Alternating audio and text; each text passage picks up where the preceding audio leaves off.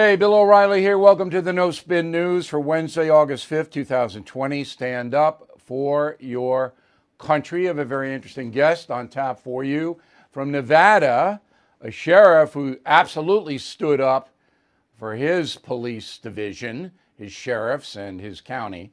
So he'll be coming your way soon. Now, yesterday we had a big storm here on the East Coast. A lot of power was lost. Some of you might not have seen my interview with Sean Hannity. We have that posted on the site, BillO'Reilly.com. We also have an hour with Hannity on the radio today, which I think you'll find pretty interesting. So that saga continues. O'Reilly and Hannity, two Irish guys who, as when we were younger on Long Island, nobody ever thought we'd amount to anything. So you might want to check that out. Now, I'm going to begin with Joe Biden. So the former vice president is continuing to dodge most press and to tweet and to basically formulate strategy from his home in Delaware. And he says, well, you know, I'm 77, COVID all over the place. I'm doing what the doctors tell me to do. Okay. But I can tell you that Joe Biden is still pretty feisty. And when he goes out, which is rare, to talk to the press, anything could happen. Enter CBS News correspondent Errol Barnett today. All right? He asks Mr. Biden about his mental acuity. Roll tape. Please clarify specifically, have you taken a cognitive test? No, I haven't taken a test. Why the hell would I take a test? Come on, man.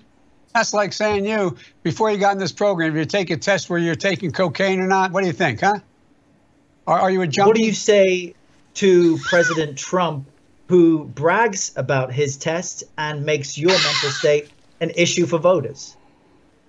Well, if he can't figure out the difference between an elephant and a lion, I don't know what the hell he's talking about.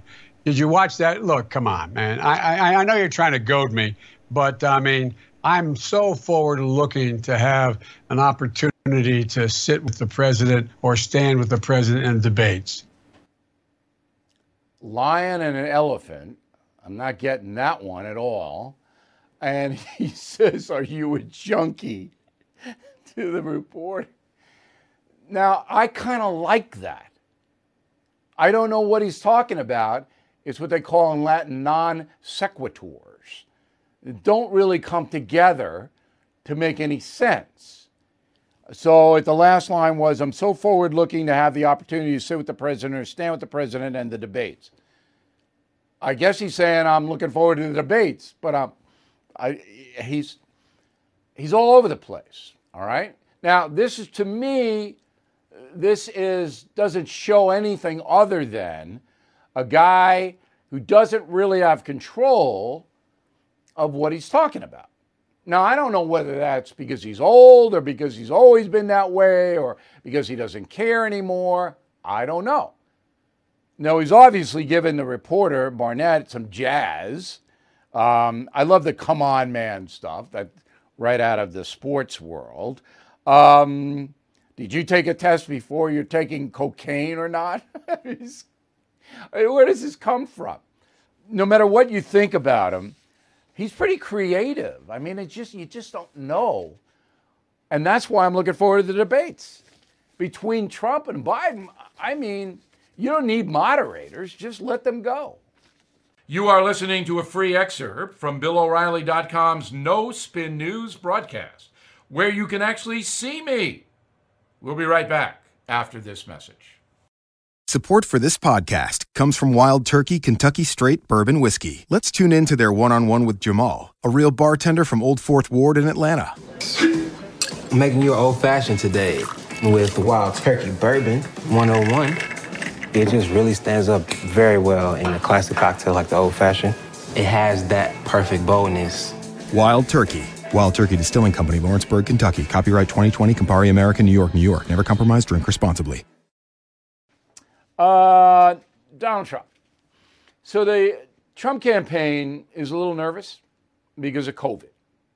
All right? They believe that COVID has obscured what the president did in the economy and taken away his big issue. And that's true. Now, there could be a vaccine announced in September, October. Very possible. We'll get to the COVID thing a little bit later. But right now, the Trump campaign, a little nervous. But they believe that the American people are going to turn on the radical left and that Biden will be so associated with the radical left that they'll turn on Biden. That is the hope. And that's when you watch the Trump ads, that's what they're going to be saying. Is this what you want?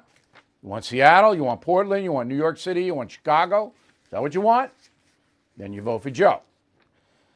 Okay. Now we're getting to the dishonesty part of the program. Not by me, I'm as honest as you can get. And I say that with no hubris at all. I've been on the air long enough, and you know I will not mislead you ever. So Amnesty International is not in that category.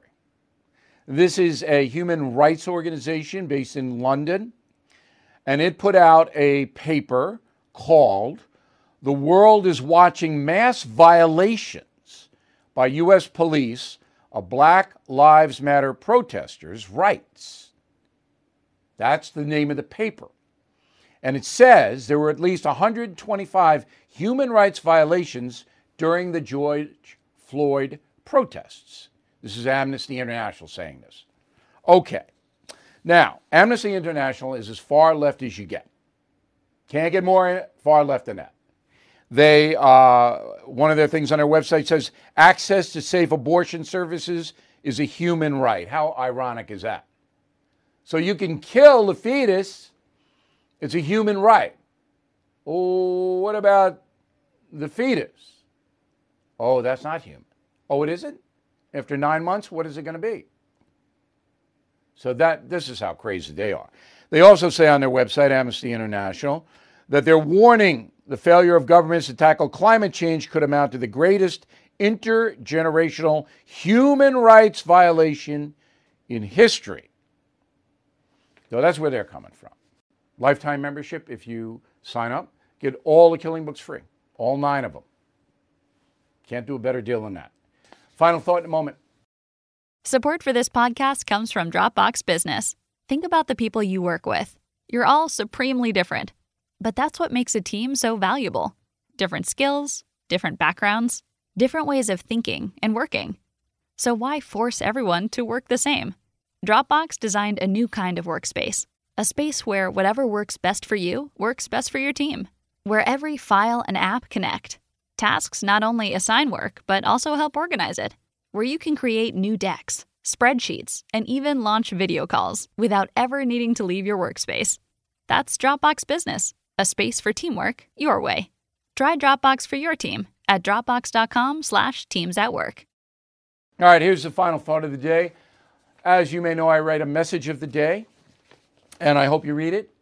It's posted early in the morning. Today's message was about white privilege and Barack Obama. Now, I'm not going to read you. I want you to read it.